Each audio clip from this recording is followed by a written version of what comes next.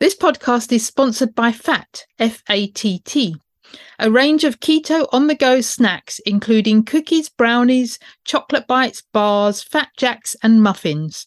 Fat snacks are delicious, natural and always free from sweeteners, fillers and seed oils. Find Fat Snacks at www.livefat.com. That's LIVEFATT.com. Use the code FABULOUSLY10, that's 10, to give an extra 10% off one-time purchases, not valid on Subscribe and Save. Welcome to the Fabulously Keto podcast, aimed at improving health, vitality and quality of life, eating real food in a ketogenic lifestyle. I'm Jackie Fletcher and I'm based in the UK. And I'm Louise Reynolds, an Aussie currently based in Bangkok, Thailand. Each week we will be bringing you guests who share their stories and discuss a range of topics which we hope will improve your health and well-being. Many of the guests, like us, came to keto for weight loss and have stayed for their well-being, numerous health benefits, and because they are living their best lives. We hope you'll be inspired to incorporate these ideas into your own health journey so that you can feel better than you ever have before. Thinking about starting keto? Take a listen to episode number 2, What is Keto and How to Start.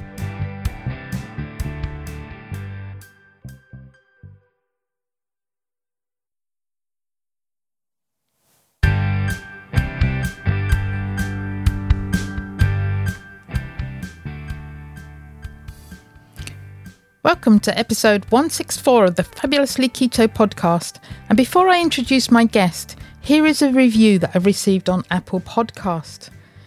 Amazing podcast, instant classic, 5 stars. Jackie does such a great job hosting this podcast. It's entertaining and provides the best information about the truth in diet recommendations. You should definitely follow this show. And that's by Rough Dog 113 from the United States. So thank you, Rough Dog 113. If you haven't yet left a review, please do. It really helps us and I may read it out at the top of the show.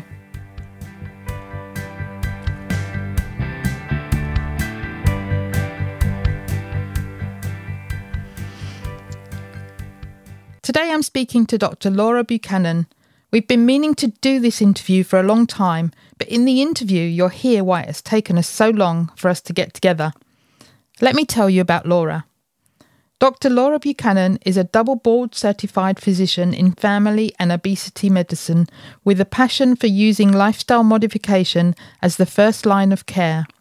She is also a certified metabolic health practitioner, MHP, and a board founding member of the Society of Metabolic Health Practitioners.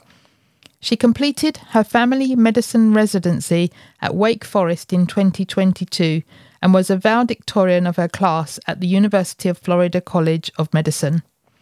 The mission that drives her is to help people age successfully.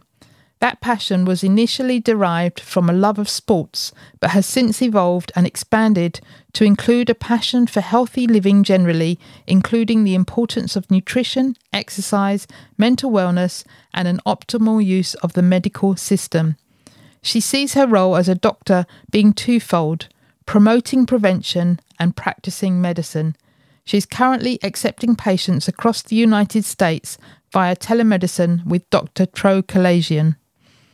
For the show notes, go to fabulouslyketo.com/podcast/164. So let's go and hear from Laura. Welcome, Dr. Laura, to the Fabulously Keto podcast. It's fabulous to have you with me today. Thank you so much. I'm thrilled to be here. Great to see you. It's taken us a long time to organise, but I'm glad we eventually got together. Yes, absolutely. And you have a good reason why you haven't been at work recently, don't you? I do. It's one of the best things ever. So I've got a new 3-month-old at home, and his name is James, is just been a rock star these past few months, and I've been getting to hang out with him and my husband, who's been out as well with me. Excellent. Fabulous. And I'm going to come back to James because, I'm I've got something. But let's start, as we normally do, with where in the world are you? Yeah, I'm in North Carolina in the United States. Excellent. And so why don't you start by telling us how you I've seen some your video on Dr. Tro's website, and you looked very athletic and very slim from a young age. So how did you find metabolic health, and what's your journey here, and how did you find Dr. Tro? Yeah, so it's true. All growing up, I played tons of sports, soccer, tennis, and really that was my passion. And then as I got a little bit older through high school, undergrad, saw my grandparents and just people I loved age differently. Some were aging very successfully, and some unfortunately were dealing with chronic medical conditions and was just a really big struggle. And so I realized it was really just through their lifestyles that was entirely being driven, not just activity, but truly what they were eating. So I kind of fast forward in medical school, have a nutrition 2-week intensive that didn't really provide a lot of education on how could I actually apply nutrition to people? How could I help people change their lives with nutritional advice or what they're eating? And started really diving deep and found Jason Fung's Obesity Code, Nina Teicholz's Big Fat Surprise, the Low Carb MD podcast, and several other Low Carb USA conferences, but basically just following the evidence, saying, I did not eat red meat for almost 10 years because I thought it was bad for me. That was what I was taught. Yeah. And as I followed the evidence, it was so clearly the data to support those statements that red meat is going to cause cancer or is going to cause a heart attack is terrible data. And now I eat red meat every single day, and I feel very good about that. And I feel very good in general. And so it's just really following the data in medical school. And then I started wearing a continuous glucose monitor in my 4th year of medical school and realized some of the things I was eating, these healthy, quote, oatmeal fiber bites that had only 2 grams of sugar, 8 grams of fiber. I was like, this has got to be good for me. And my sugar was going above 180. And so from there, it was just everything was coming together that are currently what we're taught is just inaccurate in many ways. And then how we can help people is very different than what we're taught classically in medical school and even some of the, trainings in residency. Yeah. So how did you get on? So you were learning all this stuff. How hard was it not to mention stuff in school, or did you mention it and then you got a strange response? What was going on while you were still at school? Yeah. So in medical school, there was people knew kind of what I was doing or studying, and they'd see me bring in my massive meal prep bags and would ask me about that and just kind of interested, but I didn't really push back against any attendings or kind of the doctors that are training you or ask questions. I was kind of more just quiet learning everything at that point. In residency, I decided from the get-go that I was going to practice low carb, and I was going to try to help my patients improve their metabolic health, reverse their diabetes with the ketogenic diet. And initially I did get pushback because, I have a patient coming in to see me for the first time. I'm a first-year resident.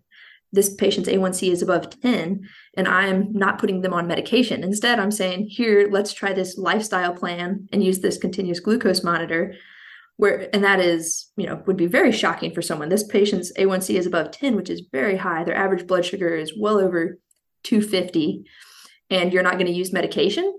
And so I had to defend my kind of why I was doing that, I'd bring up some evidence or some data on, this is actually plausible and people are doing it, and it's saving these patients from the medications, from being on insulin, which has long-term complications.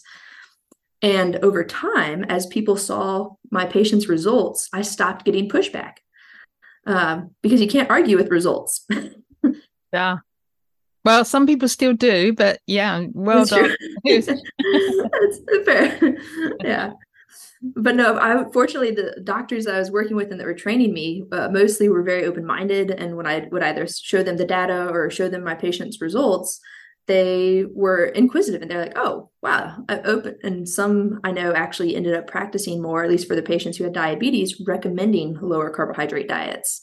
Now, I don't know that everyone's getting fasting insulin levels like I do and ordering calcium scans to look, the heart arteries, see if there's calcifications there. But they really were open to the idea and, again, stopped pushing back on the way I was practicing. I think that's fabulous because we hear so much. I've spoken to other doctors where they've had huge amounts of resistance, here in the UK in a GP practice, for example, and they've had huge resistance from the people that they're working with. And it's such a shame. It's almost, I keep saying this and it's going to get a bit boring, but it's almost criminal that they can carry on practicing that way.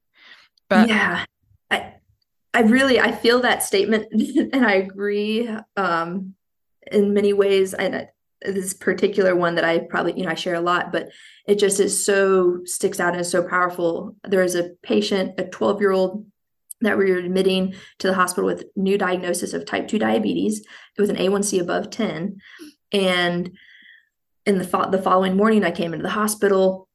He had pancakes and syrup for breakfast, and we had to give him a lot of extra insulin because he ate pancakes and syrup. So you have to cover those carbohydrates with insulin. Yeah. And so during rounds, when we were talking about each case, I asked, can we put this kid on a low carbohydrate diet? And the attending endocrinologist said, what are you going to give him? And I was like, fat and protein. And he said, so you're going to cause a heart attack with the fat. And I was like, no, but if you're worried about the fat, we can make it a higher protein diet and less fat. And he said, so you're going to kill his kidneys. And I was like, just mind was blown. I was like, we are giving this 12-year-old tons of insulin and saying it's okay to have pancakes and syrup because we're going to cover it with insulin, but we can't give you eggs for breakfast because we're going to cause a heart attack or kidney failure. And, I pushed back and I said, I've actually reviewed the data. I don't see data that supports either of those statements. But if you are aware of data, I would really appreciate you sending me that data. I'll review it. And we went back and forth for several minutes. Unfortunately, he never sent me any data and he won in the end because he is the attending. So the kid got to eat his pancakes and syrup and get high doses of insulin at 12 years old. It's such a shame, isn't it? Because, Yeah. I'm guessing, no, I'm going to take that back. Is it possible that a child that young having that much sugar could develop type 1 diabetes? They definitely. Or is it completely different? So it's different in that with type 1 diabetes, they will actually lose oftentimes totally the ability to create insulin. So they require exogenous insulin. So they have to give themselves insulin shots. He currently has type 2 diabetes, and it could progress to the point his pancreas basically could just get so overwhelmed that over time, it no longer can create enough insulin. And in that instance, he does now become almost kind of like you think, have type 1 in that he has to give himself insulin. Otherwise, it could be, life-threatening. So I think if he continues on that path, that is exactly where he's going. He would require insulin. Now, hopefully someone can catch him in the system and, remove those carbohydrates, decrease the insulin dosing. And at this point, I think he would totally be fine coming off of all insulin. But if that continues to be the way he is educated and continues being treated, then I think, and like you said, he basically is going to require it. At some point, his pancreas will stop making insulin. Enough. Yep, exactly. So I just wondered because I'd never really spoken about this with anyone, and I just wondered, I've had type 1 diabetics on, but I just wondered, even though type 1 is an autoimmune disease, I wondered if it is caused by too much sugar, or is it something else that's going on?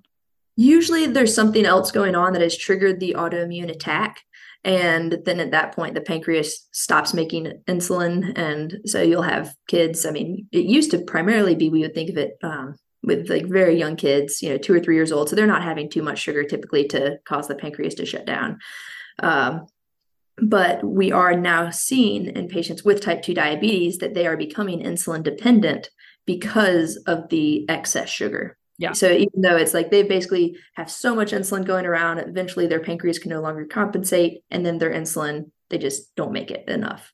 Whereas with type 1, because of the autoimmune attack, they stop producing enough insulin.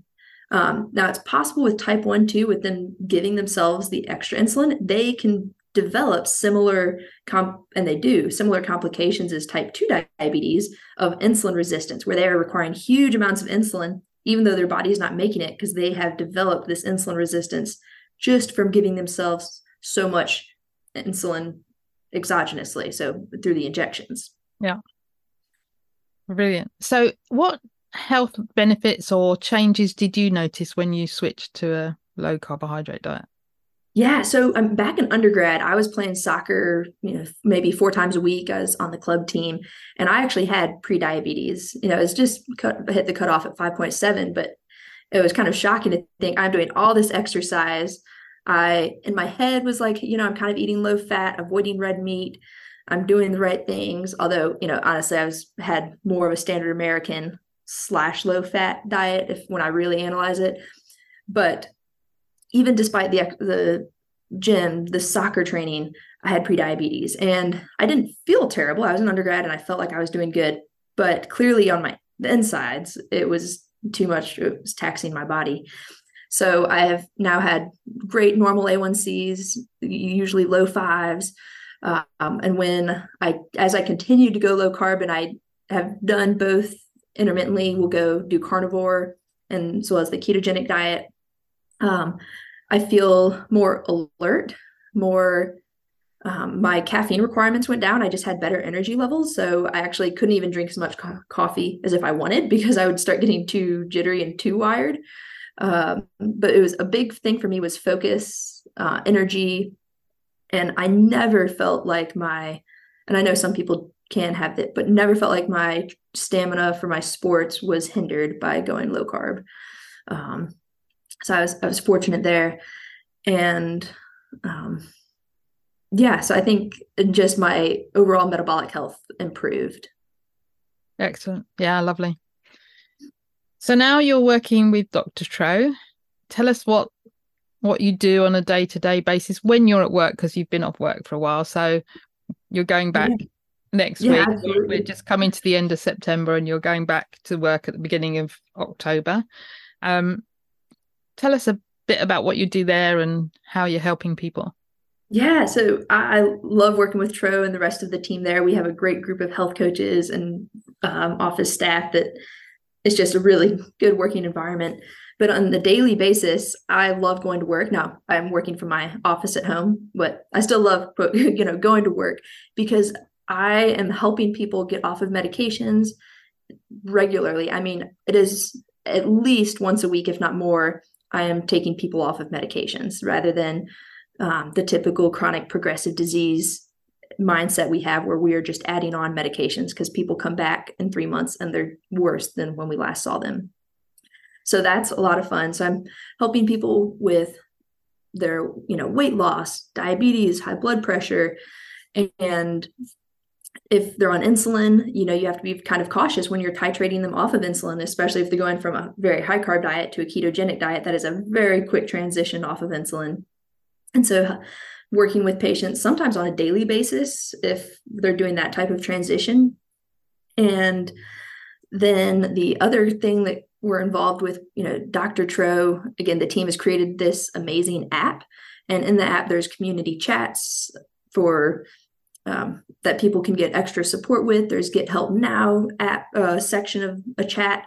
So if someone's really struggling and they feel like, man, I might go off plan, what would you do in this instance? Instantly, people can reply and try to provide that person with support. We are creating courses, and we already have a course on cardiovascular disease and continuous glucose monitors in the app that people can take. And we're creating one for diabetes, hypertension, and sleep, again, that people will be able to kind of go through on the app on their own time. And is that for patients rather than doctors? Yeah, correct. Yep.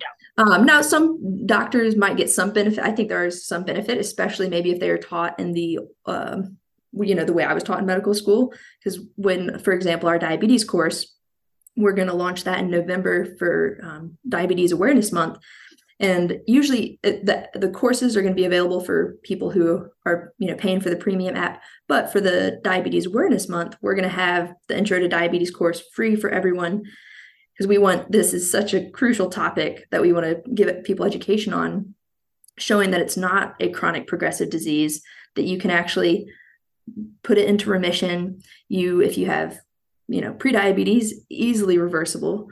But even for people maybe who just have signs of insulin resistance, like low HDL, good cholesterol, triglycerides that are higher, or hypertension, all those things tie into insulin resistance. And we're going to show you how you can reverse that during that course.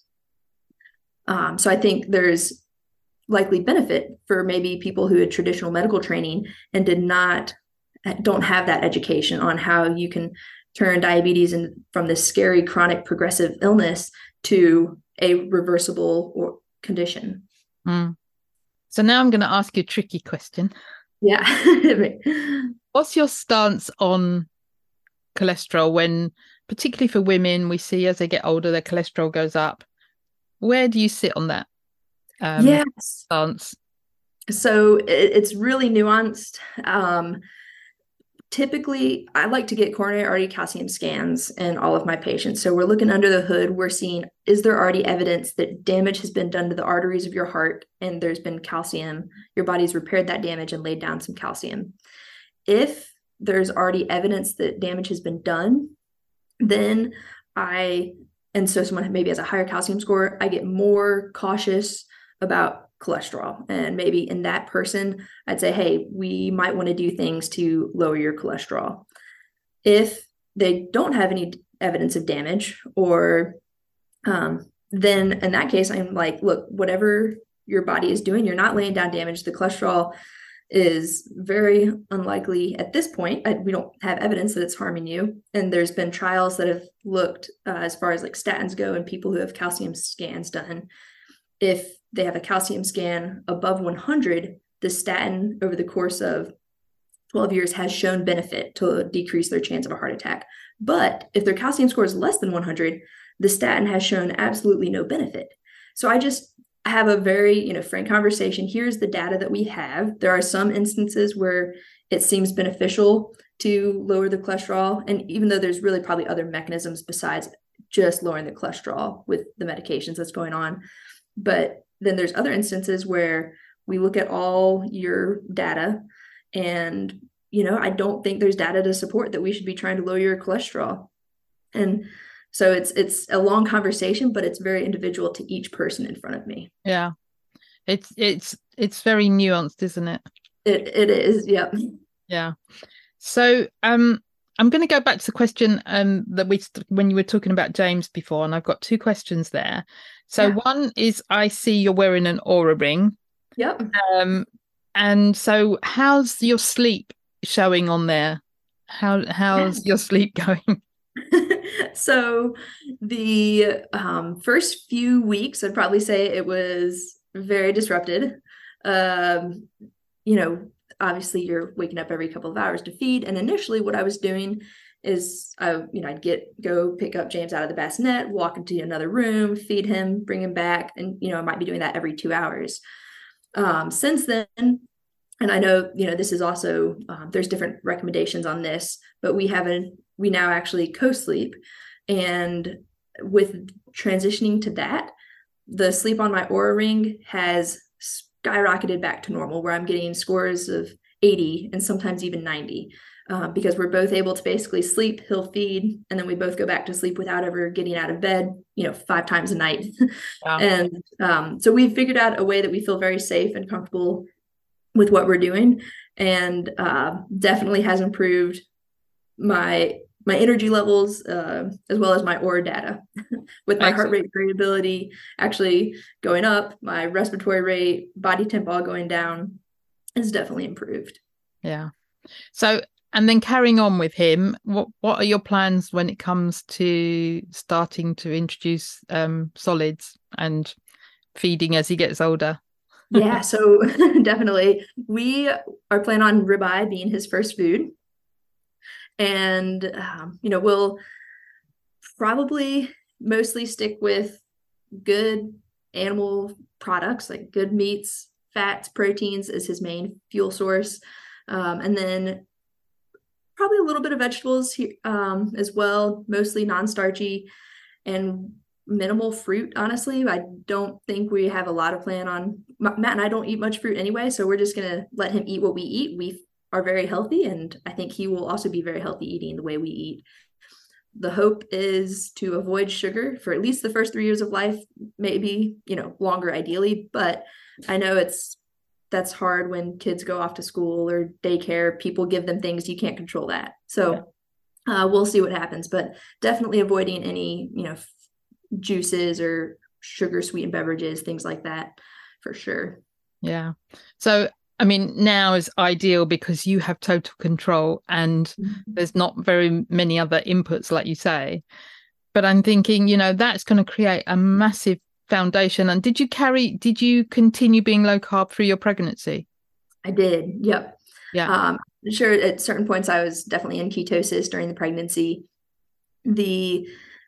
I had about maybe it was a 3-week time period during my first trimester where I had the most intense carbohydrate cravings I've ever felt in my entire life. And I did cave into some of those cravings. After the first few, I was able to transition where it's more sweet potatoes and fruit to get that kind of craving to go away. But after those 3 weeks, I pretty much went back to our current diet pattern, which is low carb, which, somewhere between 50 to maybe 75 grams of carbohydrate, probably typically just from non-starchy vegetables and salads. Yeah. So that's going to give him a huge advantage in foundation for his health going forward. And then when he does get exposed to sugary foods, as he no doubt will when he goes to school and other people's houses and stuff, you can probably be a little bit more relaxed because you know that when he comes home, he's going to get the same food that he's always had. Exactly. Yeah. Yeah. You can do only as much as you can. And so I think I'm excited about the future. And I really do, he has been such a wonderful baby for the past 3 months. And I think part of that is very likely due to my dietary choices. I am still very low carb. I'm in and out of ketosis still through breastfeeding because I've checked my ketones, and he is just doing amazing. I mean, he does not whine very much. He is a super happy baby. He started rolling over. He's holding his head up really well. And maybe that's the 150 or 175 grams of protein I'm eating per day. Maybe it's the lack of sugar, maybe a combination. Yeah. And I'm going to add in another side to it, which may or may not be true. But since I've gone low carb, I have been much more chilled, less anxious, less angry, less hangry, which is different hormones.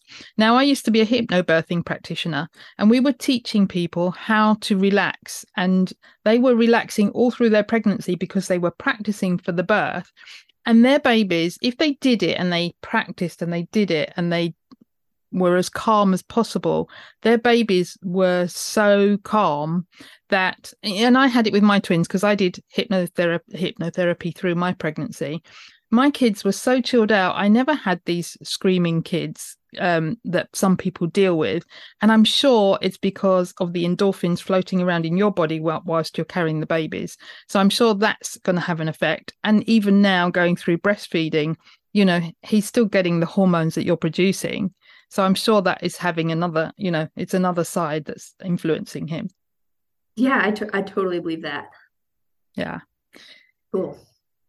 So while we're talking about food and things like that, what's an average day for you? What does it look like?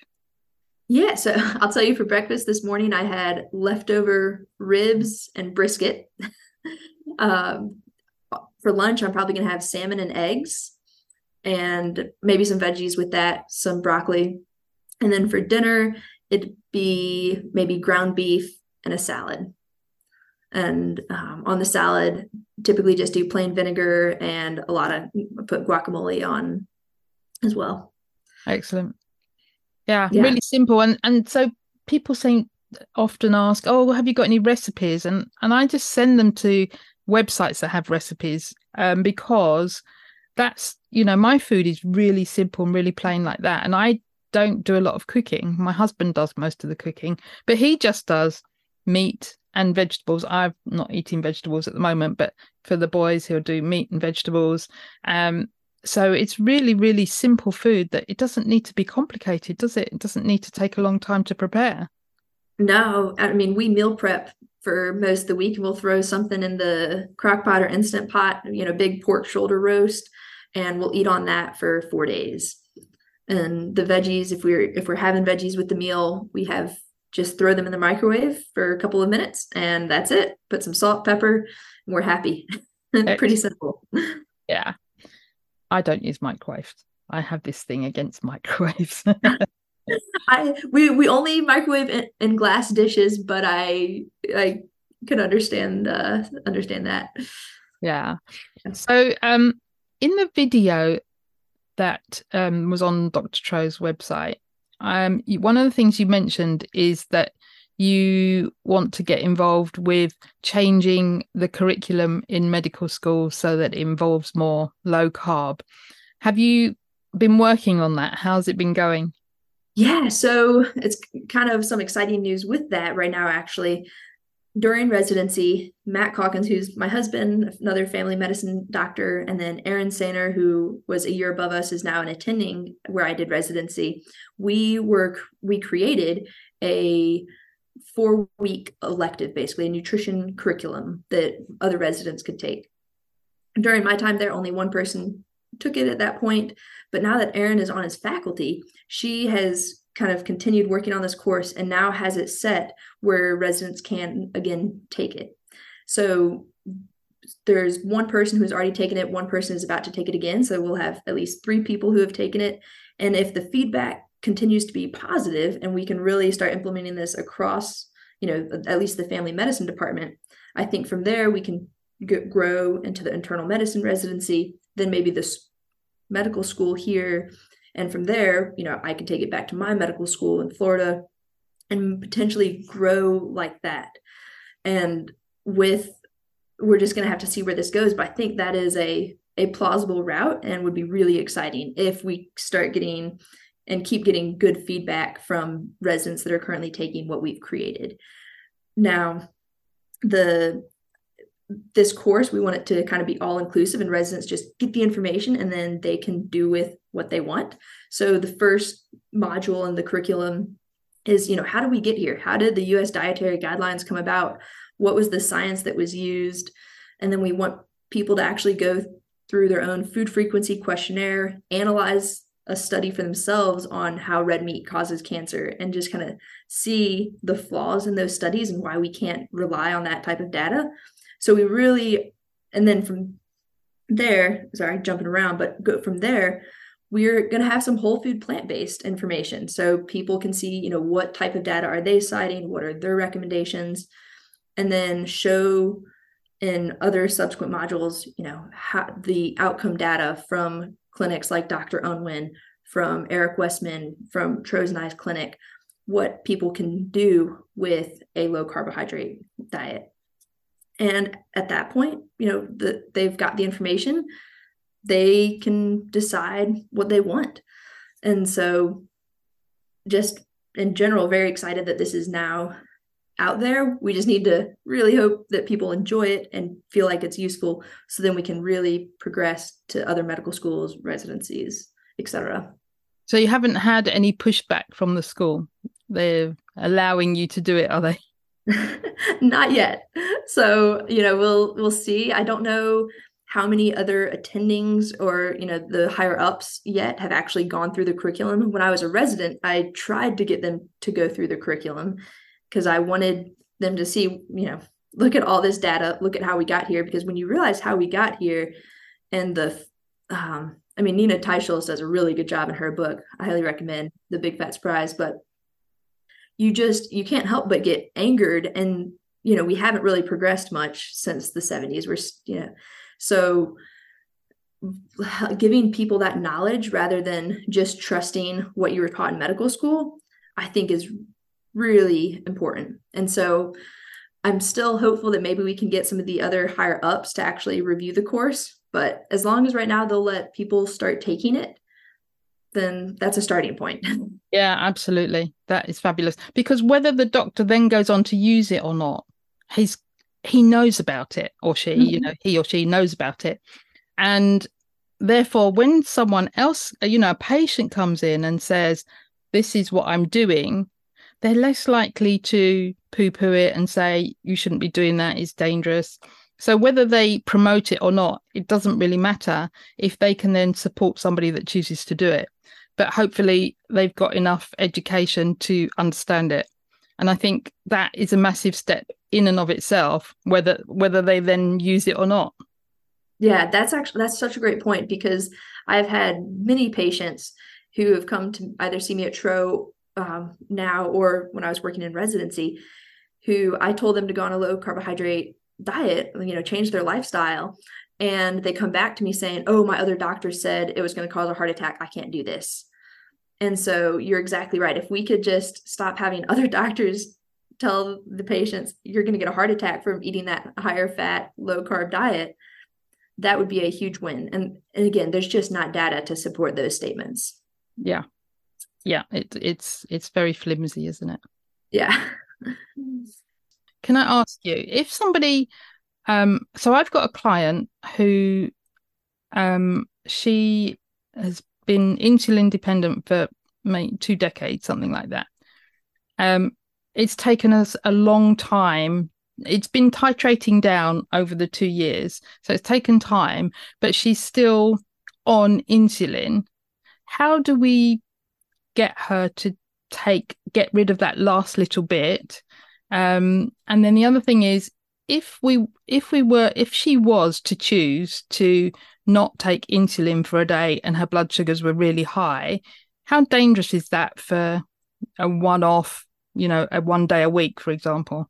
Yeah. So if you checked a C-peptide in her, you can't check an insulin level in her as useful since she's giving herself insulin. But if you check a C-peptide, that will show if her body is actually creating insulin or not. So if her C-peptide is, extremely low or undetectable, that means her pancreas is like done and she is not creating insulin. And in that case, it could be very dangerous to go off of insulin, because she could, develop diabetic ketoacidosis. But if her body is producing insulin, so her C-peptide is elevated or normal, then her sugar might go up a little bit, but she should not go into DKA if she's actually producing insulin. So that's kind of how I would probably do it. Make sure her body is producing insulin. And if it is, then she should be fine going off of insulin for a day. Yeah.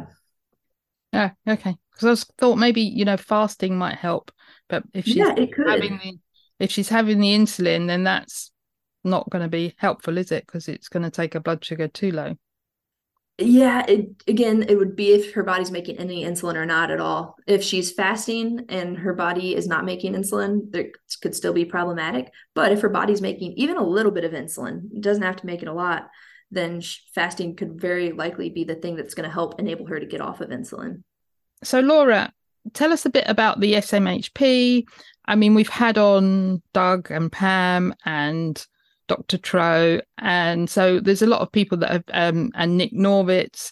So we've had on lots of people that have been talking about the SMHP. So tell us from your point of view what's going on and how you're helping and all those sorts of things. Yeah.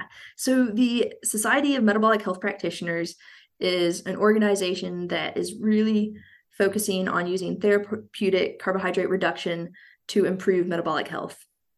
And something that has recently happened that we're really excited about is the Journal of Metabolic Health. So that'll be our official journal for the society. And what is great about having a journal is there's so much research that is published, either if not directly against keto, that has a bias against keto. Yeah. And I'll give some examples of that, but hopefully this journal will provide an outlet for people who are using therapeutic ketosis to improve metabolic conditions. And we're seeing that left and right now, whether it's anecdotes or case reports. We've seen larger case study series of mental illness improving tremendously with the ketogenic diet, anorexia, binge eating disorders, migraines, I mean, the list goes on. You can pretty much find something in every organ system in the body. Cancer. Yep. Yeah. And just everywhere, everything. So we want to provide a journal that is a great outlet for all things metabolic health using TCR, therapeutic carbohydrate reduction, to help improve humans' lives, basically. Yeah. And, the bias that we're up against is evident with many articles, and just not just published articles, but news articles all of the time that are coming out. And they'll say, Mediterranean diet beats out keto. But if you go look at the Keto Med trial that they're citing when they say that, actually the group that was on the ketogenic diet was able to stop more medications and had more weight loss in the initial part of the trial. But they forget that stopping more medications and having would lower your blood sugar more. And so they say they're equivalent. And so that's just one example. Another one, the American College of Cardiology published that a low carb diet increases cardiovascular disease risk. And news articles, started popping up left and right showing that recently, when really the study did one food frequency questionnaire, followed the group of people for 11 years after that one food frequency questionnaire, and they consumed about 125 grams of carbohydrate per day. And that was the data that they were now making this claim from. So it wasn't truly a low carb, not even close to a ketogenic diet. Yeah. And it was a one single point in time following a group of people for 11 years. And that is just not any data that can really provide any useful information. Yeah. And so we hopefully, again, this is going to be an outlet that we can provide better science and just a place that people feel comfortable trying to get their information published. And so that's one area of the SMHP that I think is going to be a really big benefit to people. The other area along this research topic is we're going to hopefully have several doctors that can act as research mentors to up and coming doctors or, PAs, NPs, other health practitioners that are wanting to get research out there. Because publishing research is not an easy process, and there's so many steps, there's money barriers. And so having a mentor to actually guide you on that journey is really helpful. So that'll be another resource for members. And then right now already there's patient and provider resources on how to start a low carbohydrate ketogenic lifestyle. What is the data behind it? And these are fairly short, 1-page synopsis. So it's not overwhelming. You can take it to your doctor and say, hey, look what I found. What are your thoughts on this? And that provides them already with data in front of them. This looks really promising. Maybe I should look into this. And maybe they'll actually start offering that to their patients. Yeah. Yeah. And maybe we should all go on to the SMHP website, which is the smhp.org. I think. Yep. Yeah. from memory. Yeah. And maybe we should all just print that off and take it to our doctors the next time we go. But probably most of us are not going to the doctors very often. So yeah, that would be awesome. I mean, we just need to get the word out there more. And I think right now it really is becoming more accepted. When I was talking to one of the first year residents recently, he was talking about other people in his medical school that were interested in the ketogenic diet. And he himself was very interested in practicing a ketogenic diet and trying to help improve his patients. So it definitely is starting to get more traction in the medical community that is up and coming right now. Yeah. And when I was watching, I still call it Low Carb USA, the Symposium of Metabolic Health back in August, I was noticing that there's just more and more doctors in the audience coming round. So I think we are making it an indent. Where we get to before the tipping point kicks in, I'm not sure. But it's for listeners listening. It's you, people out there, people listening, who are going to make the change. Because if you start saying to your doctor, no, I want to see somebody who has experience in low carb, and really insist, that's where the change comes from. It never happens from the top down. It's always from the bottom up. Yeah, absolutely. And what you're doing, Jackie, with the podcast and, getting that information out there to so many more people than I can do, one person at a time with something like this is awesome. Yeah, thank you. Thank you. Yeah.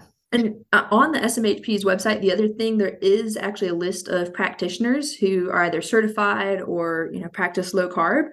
And so that can be a great resource for people who are looking to get started and they don't have a doctor or some provider that is able to provide them the support they need. Yeah. But yeah, and I'm doing the training with the Nutrition Network. no, Yeah. no, with Jeff Cotterman with the National Association of Sports Nutrition. Oh, cool. So Very doing it cool. via personal training and sports nutrition.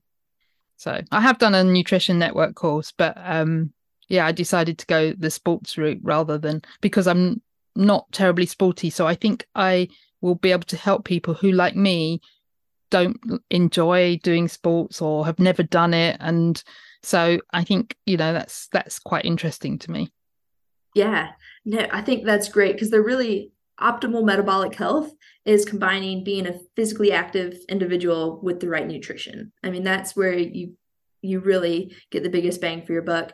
Now, at different stages of your life or your journey, it might not be the time to all of a sudden increase physical activity a lot or change your routine. But I think having someone who can help you figure out when that time is and then start doing things is great and it's needed. Yeah. And sometimes it doesn't need to be very much to start with.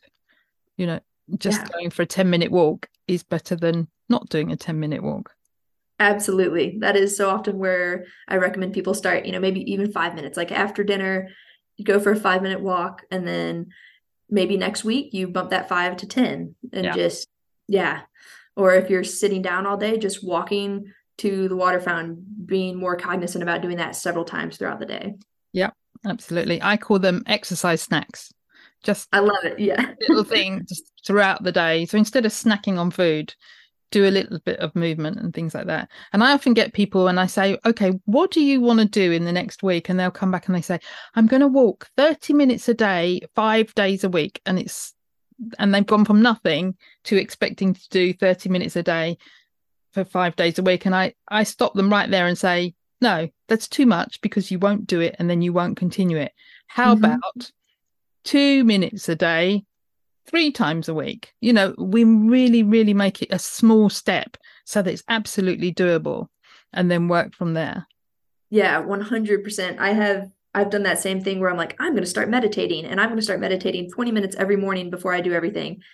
Does not happen when that is my mindset, like not even close. So it's you're 30 seconds, starting with 30 seconds would be great. If you can do 30 seconds, that's good. Yeah. Excellent. So before we go to your 3 top tips, why don't you tell us how people can contact you, how they can find out more about you, on all those sorts of things? Yeah, so I have a Substack, agingsuccessfully.substack.com. And then you can find me on Twitter and Instagram at Laura Buchanan MD. And if you're interested in the Dr. Tro app, that's on either any app store. And then you can also, if you want to find out more about our clinic and what we offer, you can go to drtro, doctor spelled out, .com. Yeah, excellent. So why don't we go into your 3 top tips? Yeah, so if someone is just trying to start a low carb lifestyle, I think kind of one thing I already said, going to the SMHP's website, so smhp.org, and just looking at that 1-page handout of here's the foods to eat and here's foods to avoid. If you do that, you're going to jumpstart your keto journey and get into ketosis. And again, if you need to help, you're on medications, things like that, make sure you bring those other sheets to your doctor, see if they can help you. If you're struggling to make, and this is point 2, if you're struggling to make the low carb keto a lifestyle change, then find a team that can help you. Whether that's our app or going on to the SMHP's website, again, looking at that practitioner list. This doesn't have to be a journey that you're doing on your own.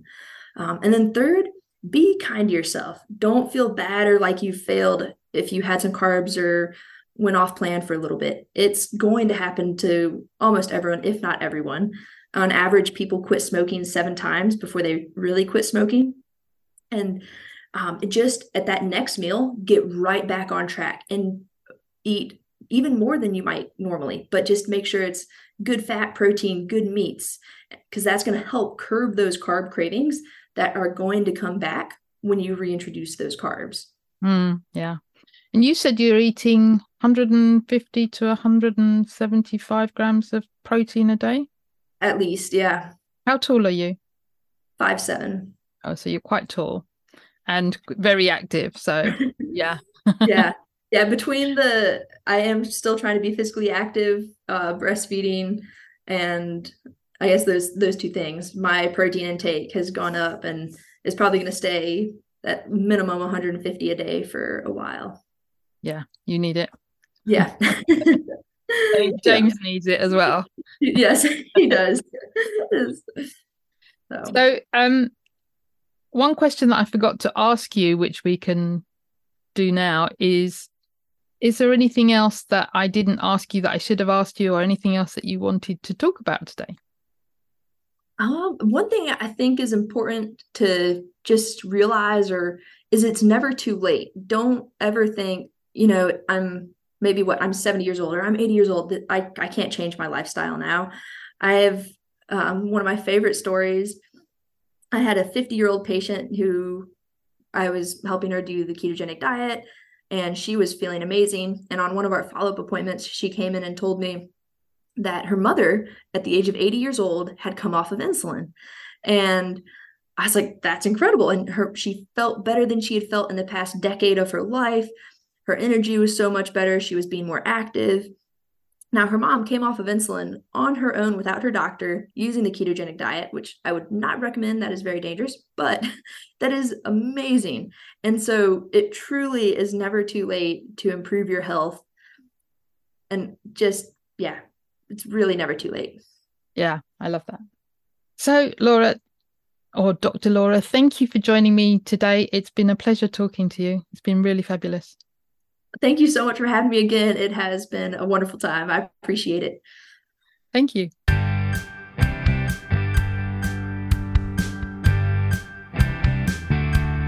It would be great if you could support us through Patreon. Go to patreon.com/fabulouslyketo and you can choose the monthly amount you wish. Can you recommend a guest we can interview? If you can, click on the link in the show notes to send us your recommendation.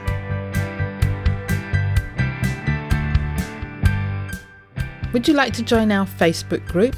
Search for Fabulously Keto on Facebook. Our Facebook page is called Fabulously Keto and you can follow us there. Or you can follow us on Twitter. Our handle is Fabulously Keto. Or follow us on Instagram, Fabulously Keto1. Did you enjoy the show? Let us know you listened by tagging us in your Insta story or Instagram post using the handle Fabulously Keto1 and the hashtag TFKP. All the links are on the website and in the show notes. If you haven't subscribed to the podcast, click the subscribe button. Reviews help us to be found and reach new listeners. Please leave a review of our show on your preferred podcast listening platform. We appreciate you taking the time and read them all. Disclaimer. The information in this podcast is for informational and educational purposes only. Nothing in this podcast can be taken as advice. Whether our guests are doctors, healthcare professionals or not, they're only sharing their own opinions and stories, and this does not constitute a doctor-patient relationship. It's always best to seek professional medical advice should you wish to make any changes to your current medication or treatments. Also speak to your own doctor if you have any concerns about your health or you wish to make lifestyle changes, especially if you're taking medication.